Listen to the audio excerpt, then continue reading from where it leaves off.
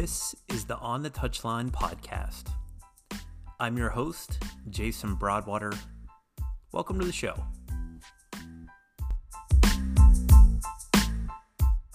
I need your help. Before we get going with this episode of On the Touchline, I want more and more people in the soccer community to find out about this show on their favorite podcasting platform. So, stop what you're doing and subscribe. That way, you get new episodes of this show every Wednesday and every Saturday. If you listen on Apple Podcast, hit pause. Go there now and leave a 5-star rating and a review of the show. Help me continue to broaden the audience for what we're trying to do with On the Touchline. Okay, you can hit play now.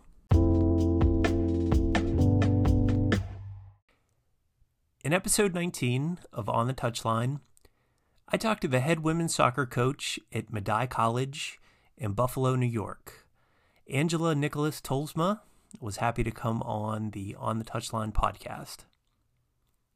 There's a line from William Shakespeare that goes something along the lines of, "This above all, to thy own self be true." Why am I quoting Shakespeare as part of a soccer podcast, you might ask? Angela talks about not changing who you are and being an authentic version of yourself when you coach. Part of a coach's journey in my mind is finding your way and finding how you can be yourself during training, during matches, that you're not trying to impersonate another coach. So just because a famous coach does something a certain way, you have to find your own identity. And you have to find your way of doing it. Angela talks about that in this particular episode. She also talks about the people in her life that have inspired her to go into coaching and why, at one time when she was juggling numerous jobs, that she knew that there would be a payoff someday. That something that we talk about on this podcast all the time, of putting the work in, of eating dirt, of doing things that weren't glamorous, of volunteering, those sort of things. Because on the end, it led to being a college coach. I hope you enjoy episode 19 of On the Touchline with my guest, Angela Nicholas Tolsma.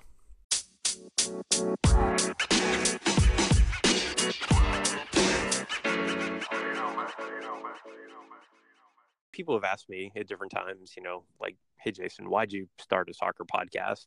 There's other options out there and whatever." And so what I've found is that through social media that I've gotten connected to some really just interesting people. And part of them, a large portion of them are coaches. A large portion of them are players. I would call other people influencers or people who, have a true passion for the game. And what I like to do is to really just showcase the men and women in our game and all different levels. That has no bearing on, who comes on this show. But I like to give people a glimpse into sort of what the life of a soccer person is like. And so, knowing, that you and I connected through Twitter or whatever, that I'm curious of your backstory and tell the folks a little bit about how you got to where you are in your journey. Sure. So, I was born and raised in Buffalo, New York. I've been in this area my whole life. So, I probably started playing soccer maybe around age 3 or 4. I have 2 older siblings, and my brother's 7 years older than me, and my sister's 4 years older than me, and they both played soccer. So, I literally grew up being dragged to, someone's practice or game and then running over somewhere else. So, had to keep myself occupied. So I really just always had a ball or passing with somebody or, just kind of watching the game. So, kind of just fell in love with it really by exposure and, probably joined with the Premier Academy. My sister and I think I was about like 8 or 9 when I got involved. And came up through that academy. My sister went and played when I was a freshman in high school. She was a freshman in college, and she went and played Division I at Canisius College. So it was really kind of fun watching her, through probably my most important years, in your freshman through senior year when you're looking at recruiting, getting to watch her play locally, at the Division I level was pretty awesome. So I really started to look at schools around the area. I was talking to a few more like Eastern New York schools and out of state. And as the time drew a little bit nearer, I wasn't sure that I wanted to leave my family. So my senior year, I actually, the University at Buffalo had a new coach. And him and I started talking, and UB is a pretty big school around here. It's mid-major Division I. So I really loved the school itself. And so that kind of just sold me. So him and I started talking. He came to watch me train a few times, play a few times. And really it was kind of a done deal from there. So it was pretty easy recruiting process. And so, yeah, then I went to the University at Buffalo, played 5 seasons there. My senior year, I actually tore my ACL playing at home against St. Bonaventure. So I was able to redshirt that season and come back for a 5th year. So I did, I think like 9-10 months of rehab when it was all said and done. For the following year preseason, played my last year. Then I went and studied abroad in Paris. I was a French and education major, so went and lived in Paris, and it actually I missed my college graduation because of the program. So by the time I got home, it was like late June, and I was just kind of done. So I think I reached this moment of a what now situation, and had to kind of decide which path I wanted to pursue. So I wasn't quite sure, like, did I want to go to grad school for education, really what I wanted to do. So I ended up just getting like an office job. I was proofreading for a Canadian company that actually needed bilingual translators and stuff like that. So ended up being a good fit, but I knew it wasn't like the long term for me. I had already been involved with coaching. I think I started coaching, honestly, when I was like 17 or 18 years old. My coach, a female within my Premier Club who had coached me, and honestly is probably one of my biggest mentors today, had gotten me involved with her U13 team. So we'd be at a lot of the same tournaments. I'd go and help out at practices. And really, I think that was my first taste of coaching and really liking what I was doing and giving back to the game. So, throughout college, like, student athlete life is chaos. So, I got involved with my best friend who played at a Division III locally. We both co-coached a team for like a travel club, and that's just really how we got our feet wet. And I think I coached maybe like the U10 to U12 age groups for a few years throughout college. And when the time came around where I came home and I was just done, I knew, like I said, I had gotten an office job, but I wanted something else. So the head coaching position at the girls varsity soccer at my old high school opened up. And I actually wasn't sure really if I had a shot or what. And I interviewed for it and I got it. So I was the head coach at Tonawanda High School varsity soccer for 4 seasons. We were a pretty successful program. We had a girl who broke the scoring record at our school while I was there, and we made a pretty good playoff run each year that I was there. We lost in the semi one year, we lost in the sectional final another year. So it was a pretty successful program. And all the while I was doing this, I was also coaching for that same travel club, just to keep kind of year round, and as well as working a full-time job. So there was a lot going on, and I used to joke with my friends and my husband and my family that I worked a full-time job just to be able to go out and do what I love after. So then, I was sitting there one night and, I knew that this wasn't the long-term answer for me. I wanted to get into something full-time. And my husband was just sitting there just on his phone, and he saw that Medaille College was hiring a full-time women's soccer coach. And he actually, to his credit, said to me, "You're going to apply and you're going to get this." And, I was like, hey, I don't know about this. So I started prepping my resume and really looking into the program. And I'm quite familiar with Medaille. It's like I said, I'm from this area, so I've known them. I've known girls who've played there. And they're an NCAA small private Division III. So I ended up applying and interviewing, and they called me for a second interview, and then they called me and offered me the job. So that's where I am now. I mean, it's something that it's a rebuild for sure as a program, and it's the first time in program history that they've gone full time with their coach, and I'm pretty blessed in that circumstance that our president, who's been here only a few years, has made a ton of changes, especially on the athletics front. He has athletics background. He actually coached soccer himself, so he's really big into soccer too, and he understands the value that's within athletics. So we've made a lot of really exciting changes, and a lot more positions are full time than they ever have been at Medaille, which is really exciting. So and then also I was brought on to the Western New York Flash Academy, which is a premier academy around here. I think I came on board there probably around June, like this past summer. And I've been with them ever since. And I coached 2005 birth years and 2007 birth years. So it's pretty exciting because in the last year, I've really gone from, well, I guess last bit over a year, but I've gone from essentially working 3 different jobs to coaching 3 different teams full time. And now all I get to do all day is coach soccer. So that's kind of where I ended up. I love what you said early in the conversation about having those positive people in your life. Mm-hmm. And there seemed to be a bit of a recurring theme there, right? That you had siblings who played soccer and you maybe wanted to be like them or kind of emulate them or, encouraging you, mm-hmm. Positive coaches, right? That had a big influence on you as a player, but then getting into coaching itself. For your husband to tell you, like, hey, I think you should apply for the college job, right? Mm-hmm. Like, give it a shot, even though you might have had some reservations or maybe some doubts or whatever. And I'm curious as to what that was like having, people building you up as a person and a player at a young age to keep going. Because, and I asked that question because, so I work with, an age group of U10 boys right now, that there tends to be this sort of migration, right? Mm-hmm. That this is kind of a drop-off point for a lot of people, and for a number of reasons. But I want to be a person in their life, hopefully one of many, that has that influence on them and that positive experience to say, like, no, guys, like, keep going. Mm-hmm. And I always tell people that I love to take chances on players. I love projects, mm-hmm. In terms of their development, because I don't know.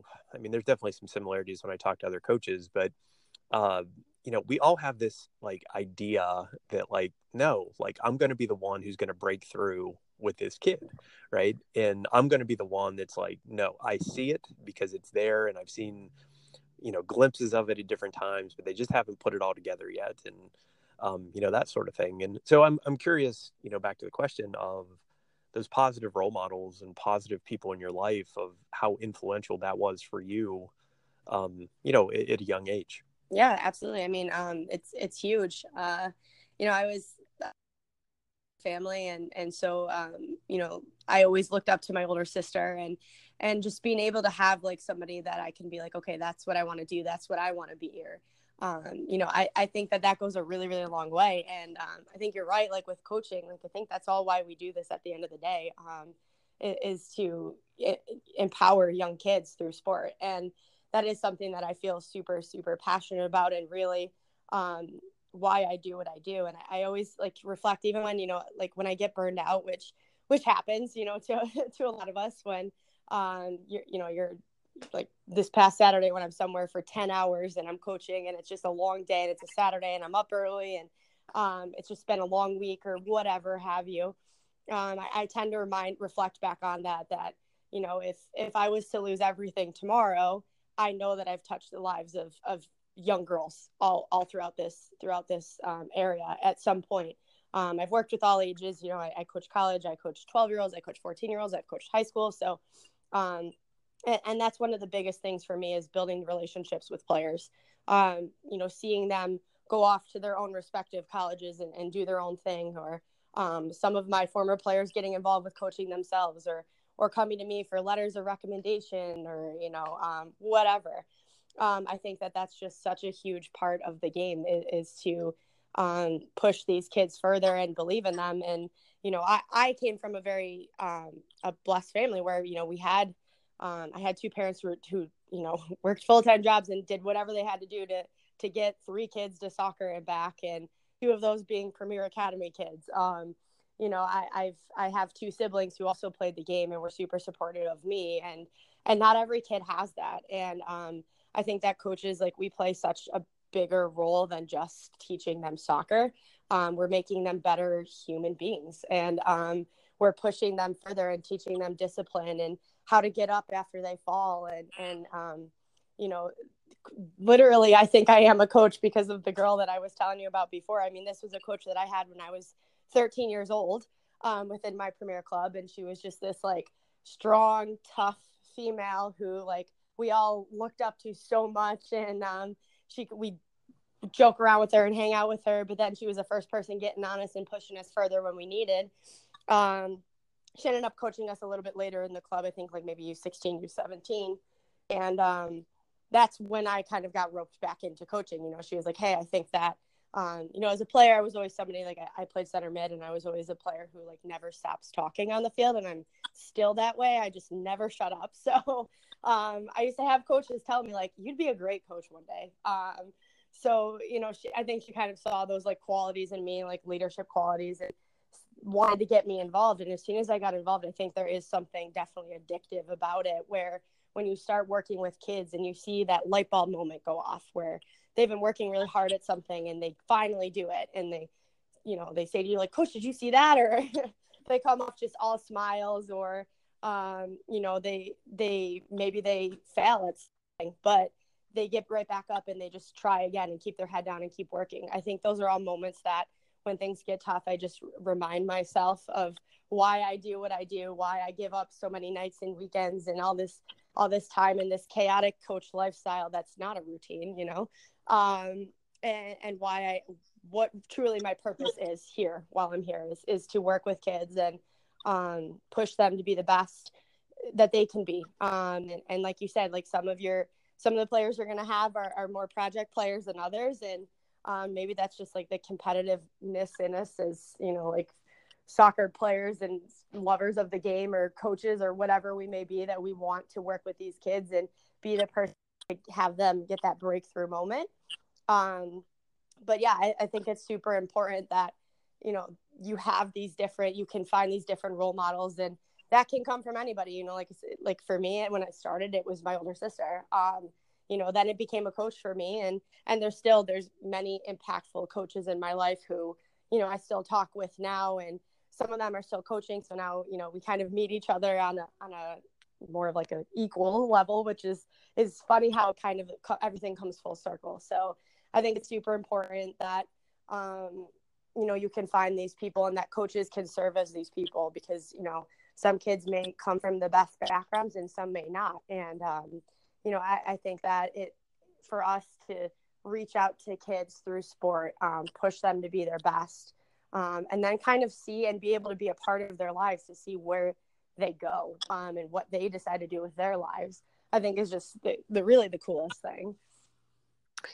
I think it's safe to say, Angela, that you know your why, Mm-hmm. and I mean what a fantastic answer, because you know, sometimes it takes coaches or players or us in the game a little bit longer to figure that out.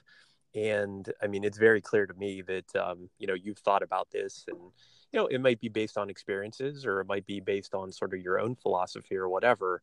And maybe that leads into my next question of, what are you like as a coach? Describe your demeanor, describe your philosophy on the game. What does that look like if I were just to, you know, be a fly on the wall or just show up at a training session? How would you describe things?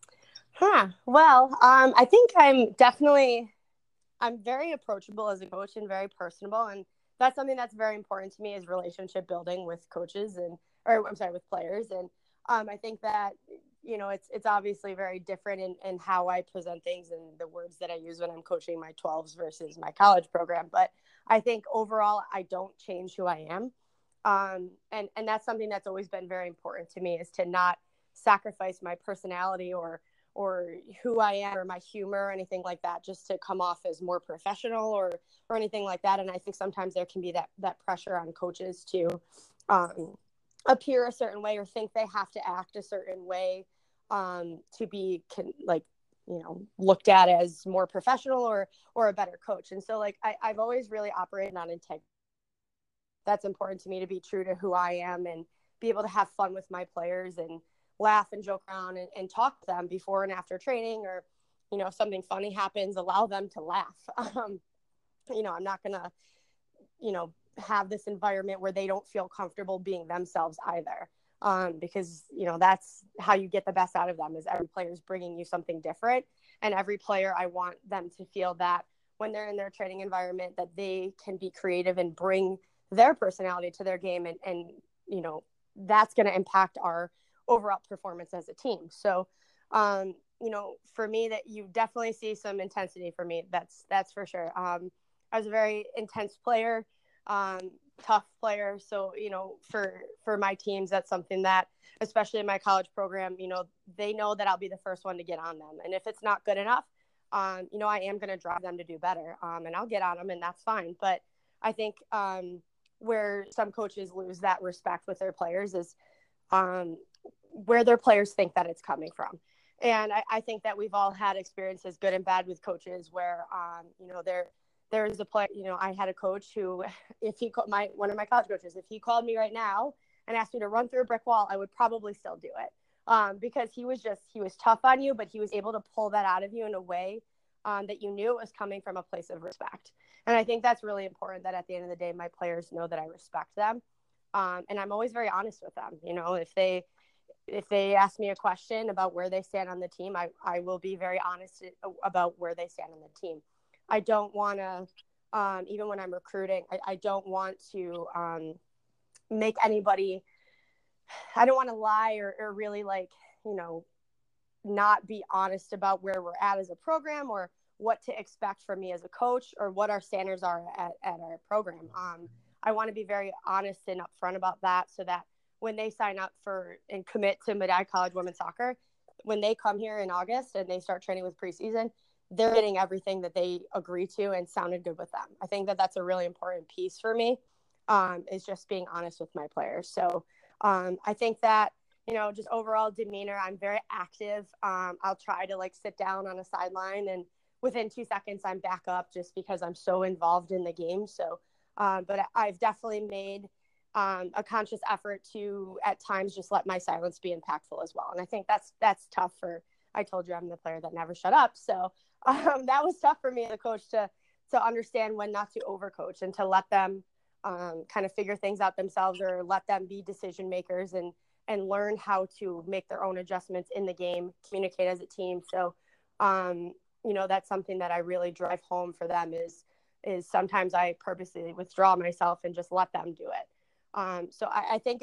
I kind of range all over. I mean, I'm definitely just a very passionate person, and I think my players can pick up on that. And so I want them to meet my energy level.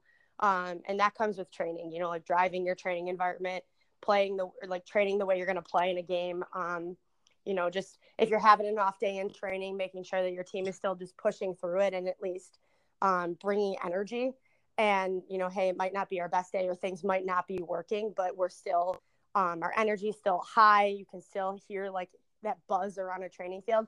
That's really important to me. So, yeah, I mean, I think it definitely ranges, and it depends on kind of which age I'm coaching, and, you know, if I'm with my academy versus when I'm with my own college team. But my core values, like who I am as a person, you know, how I like to coach, how I like to have fun with my players, the intensity level, the energy level, I think that all really stays the same. Love what you said about the overcoaching, because I know, you know, early on in my coaching career, that was a probably weakness, you know, in my style. Mm-hmm. And I've gotten much better the more I do this, and the more repetitions I get as a coach of what you said, you know, letting them problem solve, letting them figure it out, letting them work through, you know, whatever the challenge is, on or off the field. And, you know, I just think that comes with experience. I think that comes with, you know, learning and developing, you know, as a coach, and things of that nature. And so to kind of tie a couple things together here, you know, talking about relationships, and you and I are very similar, that the player-coach relationship is a very important thing, right? That you put so much time and energy into it, but in some ways it feels like it can be lost in a moment, you know what I mean? Or Mm-hmm. you make a wrong step and it's like, oh my God, I got to really salvage this now, or whatever. And that applies to both the player and the coach, I think. So I'm curious in terms of team culture, and we talk a lot about that on this podcast of, how do you create that desirable culture that you want for your programs, for the players you coach? And that could be, younger players, that could be at the college. I mean, it doesn't matter what, is there anything special you're doing, I guess I would say, to create that culture? Yeah, I mean, it's definitely, it's tough. And it's something that like everyone says the word culture and like, yeah, we want to build a culture. But I think when you look at, okay, so how, it's one of those things that it's a lot tougher than it sounds. And I think that this is really something that when I came in at Medaille, I absolutely had to do. I mean, I took over a program that hadn't won in 3 years. So it was a challenge. And, when I came in, I came into Medaille in November 2017. So when I came in, it was actually the week of Thanksgiving. And I think I had maybe like 12 players on the team, 10 probably that were like actually committed. And I had to somehow turn this thing around in a very short time, especially when you look at like recruiting. So culture was a huge piece of that. And to a certain extent, it still is. I think that that's something that we're still driving as a team. And this past season, being my first season with them, was absolutely, we had some bumps in the road. And I think that it starts in the details, and it starts and ends with the culture. And I think that when I had my first team meeting with them, that I told them that I was very big on was how we act on and off the field, what we're like in the community, what we're like in the classroom. Those things all matter, and they all play into ultimately how we're going to succeed on the field. And, I think when I first came in there at the college level, especially, like, there are some players who, and I told them very upfront, I said, let's be honest. And when I have one-on-ones with each of you guys, is if this is the new direction we're headed in, and if that doesn't sound like something you can commit to, that's fine. You didn't sign up for this, and I understand that. So, if that's not something, then let's come in and talk about it, and we'll go our separate ways, and that's okay. And I didn't want to make them feel bad about not being able to take this next step forward, because I knew it was going to be tough, and it was going to require, blood, sweat, and tears to get there. So, some of them did come in and were like, hey, coach, like, I really was just playing because they needed players. And I wanted them to, I was like, okay, that's fine. We'll keep an open line of communication. I'd love to see you out at some games, like still supporting the girls. And I didn't want to shut them out and be that type of person. So I think that really that's where it started for me, was turning the next page, was, sitting down with my players, asking them what their goals are, asking them what they think it takes, not just dictating, getting your players' feedback. And I do this quite often with every single one of my teams, no matter the age of what I coach. If we take a break, and I'll ask them, I'll be like, okay, so let's get some feedback, good, bad, ugly, whatever. What do we think? And I love getting player feedback, and I love getting their input on what they see on the field, because it shouldn't just all come from me.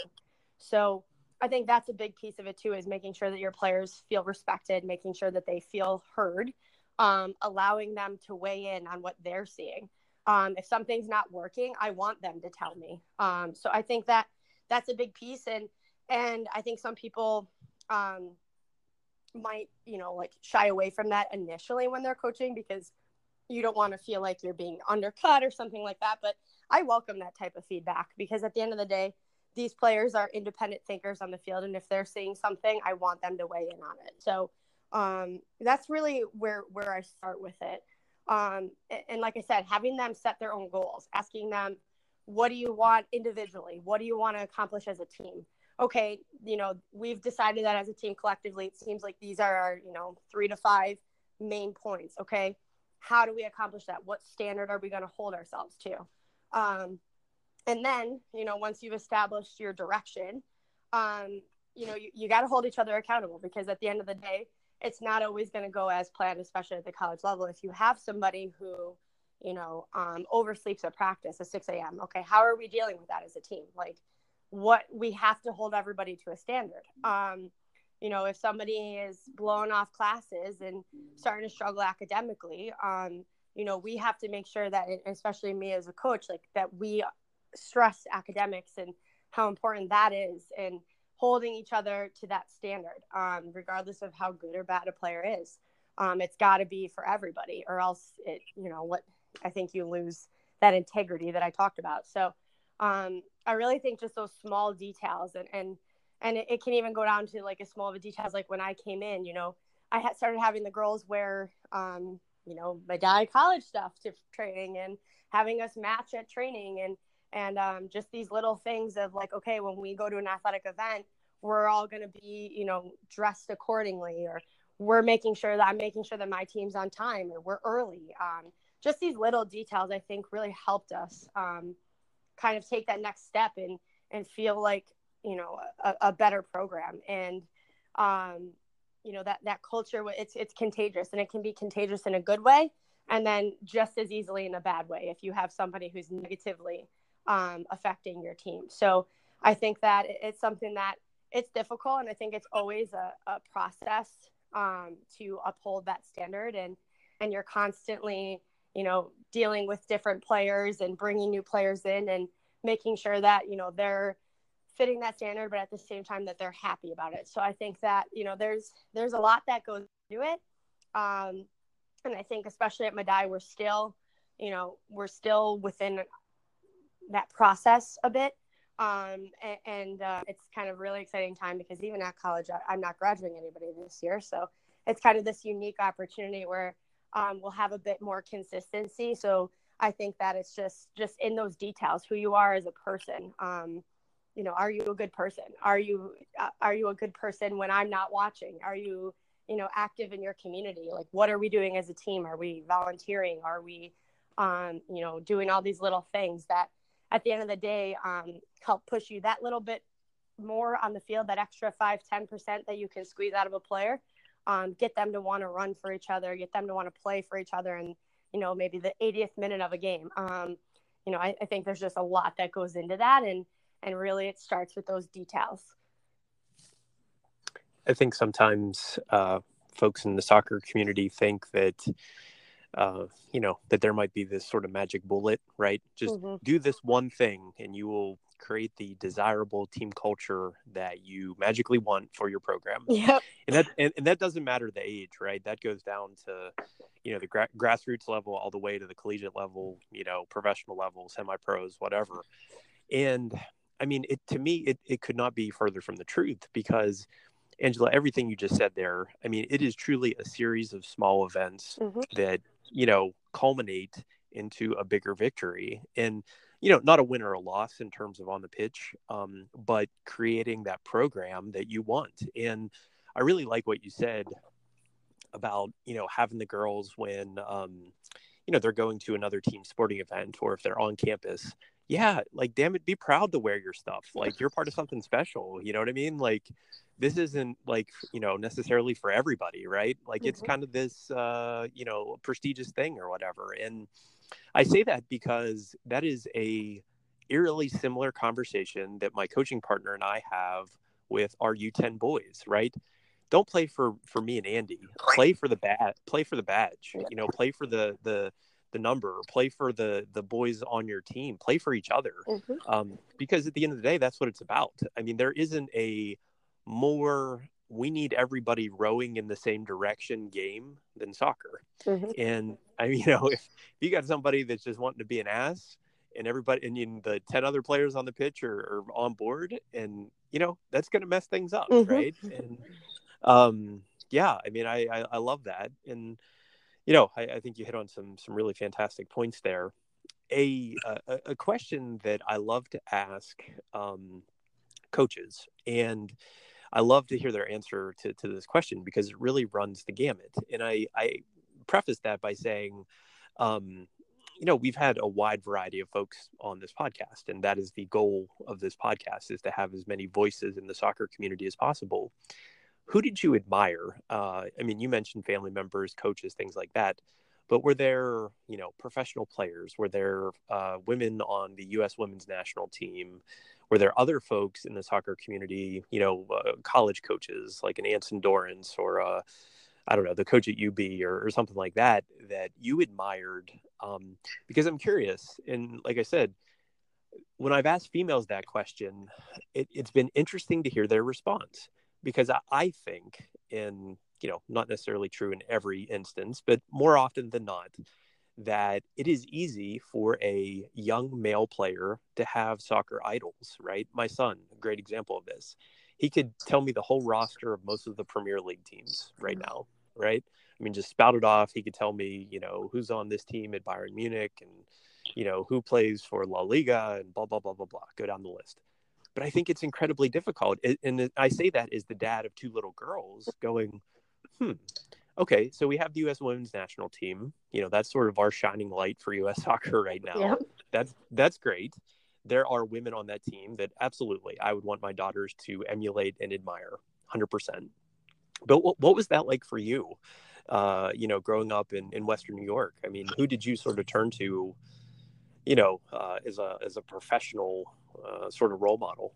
Well, for sure, the '99 Dream Team, the women's national team. I was 9 years old when that happened. So, I think really that generation has done so much for women's soccer, and I think I actually posted on Instagram about it a few months back, and I can't even remember what it was. I think it was International Women's Day actually, and I posted something about them, and I think it's really important for current players to know these women and what exactly they did. And I think it's the Dare to Dream documentary or whatever's out there that I've actually encouraged a lot of my younger players, my like U12s, my 14s to watch, because women's soccer in the States has come so far. And really just that, 20 years. If you look at, some of those, Christine Lilly, Brandy Chastain, I loved them. Obviously Mia Hamm. Michelle Akers, an absolute beast, who would play through any injury. Brianna Scurry, like Tiffany Milbrett. I think those are all girls that like I had posters of, and I read their books. Like I would read, this is, early 2000s. So like I would be reading books and buying posters and, watching games. And, I think I had like a few signed T-shirts that I got, from the various leagues. And that was a time really where those leagues, like we have the NWSL now and it's pretty stable now, but there were many years where these leagues were folding and then, being recreated under a different name, and then that would last for however long and then fold again. And I think that it's just so important to pay homage to these women and really what they did. And if you watch that documentary, you're right, like especially young women, like they don't have as many role models to look up to as you do if you're a young male soccer player. And you can really take your pick, from, Premier League to La Liga to, whatever, Syria, like whatever you want. And there's all these different players. And I think it's super important for young girls to find women role models and watch women's soccer because it is different. And so I think that, especially with my girls, like, especially with the Flash and even my college team, like anytime there's an opportunity to watch women's soccer, college soccer, I send that out. It's so easy. It's a lot easier nowadays with just the ability to stream and Twitter and whatever and all the cable. It's so easy to catch more of these games than you were able to when my age was growing up. So I'll tell the girls like, hey, there's a big college game on tonight, or watch the college final. I actually got my college team together, and in December we watched the college final happen with Florida State and UNC. So we all got together and did kind of like a little holiday gathering and watched it. It's definitely different. They're not as available, but man, it is important. And so I think really for me growing up, like I said, that '99 team. I remember watching the PKs and all that as a child and just idolizing those women and reading their books or autobiographies or whatever to just get more of it. So, I think really for today's youth to take advantage of that and watch as much soccer as possible. And there's a lot more college soccer out there that can be watched. that you can stream one way or the other. So, besides just watching the U.S. women's national team or the NWSL, and sending even those NWSL games out, when there's a good matchup, that's going to be a lot of players that they know, to get them a little bit more involved in supporting women's soccer and watching women's soccer, I think is so valuable. I mean, having, like you said, I mean, having those role models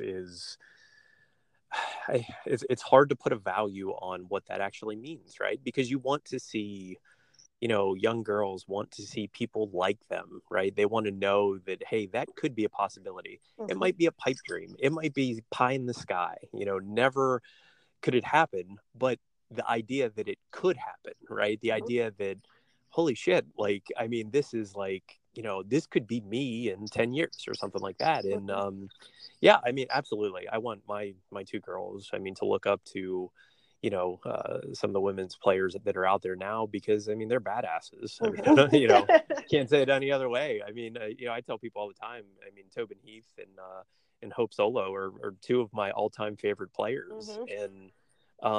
And for different reasons, but yet they both command the pitch. Absolutely. And, Hope did it from the keeper position, and the way she did that was like, I mean, it was, of a different world at times. Mm-hmm. And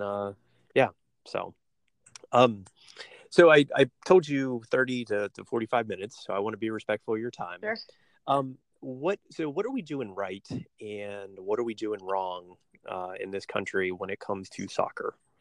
Ooh, so I mean, obviously, I think that when it comes to, it's something I feel very passionately about is coaching education, and I think that it can definitely be more accessible. And I say that just because I had 8 years of experience with a travel club where I didn't get paid, and I volunteered my time. And if it wasn't for me and my best friend who assisted, they'd probably have a dad coach who, quite frankly, doesn't know what he's doing. So I think that that's something that we can definitely reevaluate. U.S. Soccer should reevaluate it. I think that they make it, obviously the upper levels of licenses is fine. Yes, that should be prestigious. But when it comes to this grassroots philosophy that we all have, I absolutely think it could be more accessible. Whether, and I don't know what the answer is, but you're at the end of the day, when you look at these smaller clubs, not these premier academies that have these paid coaches, but when you look at these smaller clubs that have a lot of kids in them, how are we supporting those coaches if they're getting paid very little? Are they going to, pursue this license that costs X amount of dollars and X amount of ends away from their job and their family to be more educated? And I mean, the answer is no. For the most part, you're not going to have that. So I think there's a few different things that we can do better to really get to the grassroots of this and lift up these smaller clubs that ultimately lift up the premier academies, that ultimately will lift up youth soccer in the States as a whole. So yeah, I definitely think that that's a point that, it can just be better. It shouldn't be as expensive for this grassroots, especially if we're calling it grassroots, like, right? Like that to me would mean that we care about every level of soccer being played.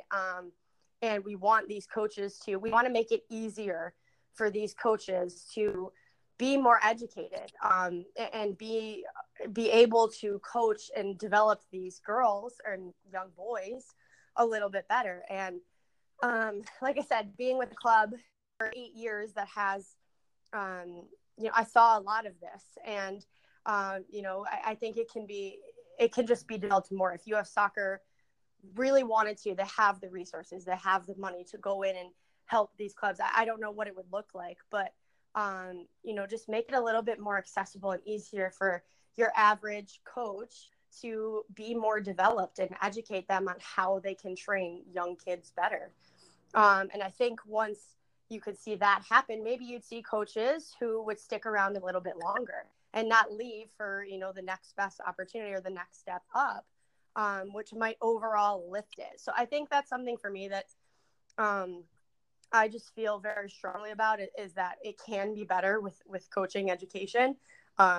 it can be more accessible. It can be something that we need to make it something that, your average coach at a smaller club is going to want to pursue.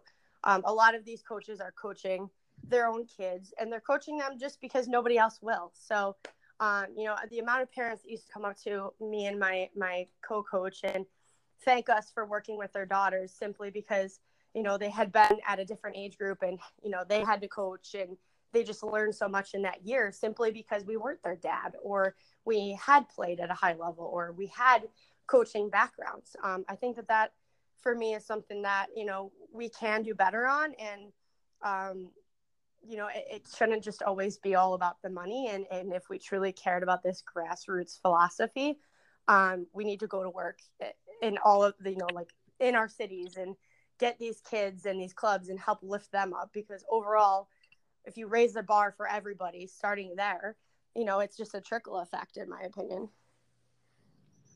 Very well said. Very well said. If folks want to connect with you and follow along in your soccer journey, how can they do that? Sure. So I'm on Twitter. My Twitter handle is Angela Nix, Nix 23. You can also follow my college program as well. That's Medaille, MEDAILLEW soccer on Twitter. And I'm also on Instagram. I think I'm pretty similar there too. I think it's like Angela Nix on Instagram. And for my college team's Twitter, Instagram handle, it's the exact same. It's Medaille W soccer. And we can get connected. Fantastic. Angela, I can't thank you enough for coming on the latest episode of the On the Touchline podcast. Yeah, thanks for having me. Wish you nothing but success in your coaching journey. And I hope that is, if you venture down to the Pittsburgh area for games or whatever, to have a chance someday to meet up in person and even come watch you guys play. That would be fantastic. Sure. Sounds good. I'm sure I'll be there a lot next fall. So cool.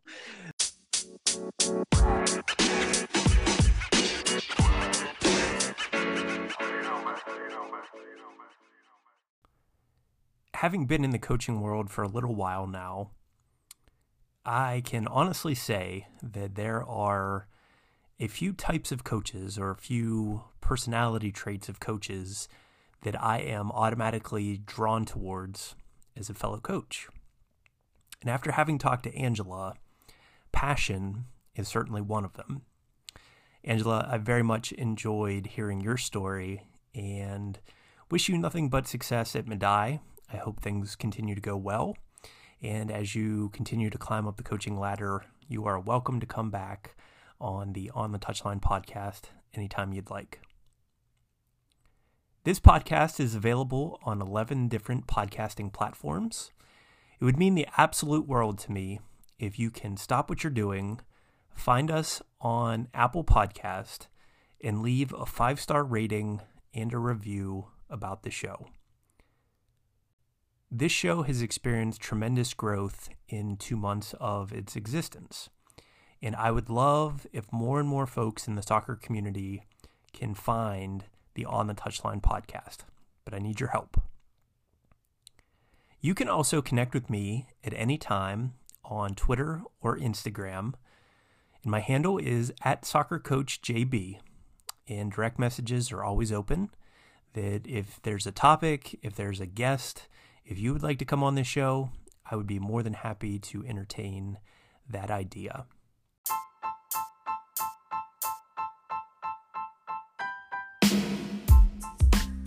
All right, episode 19 in the books, and thank you so much for listening.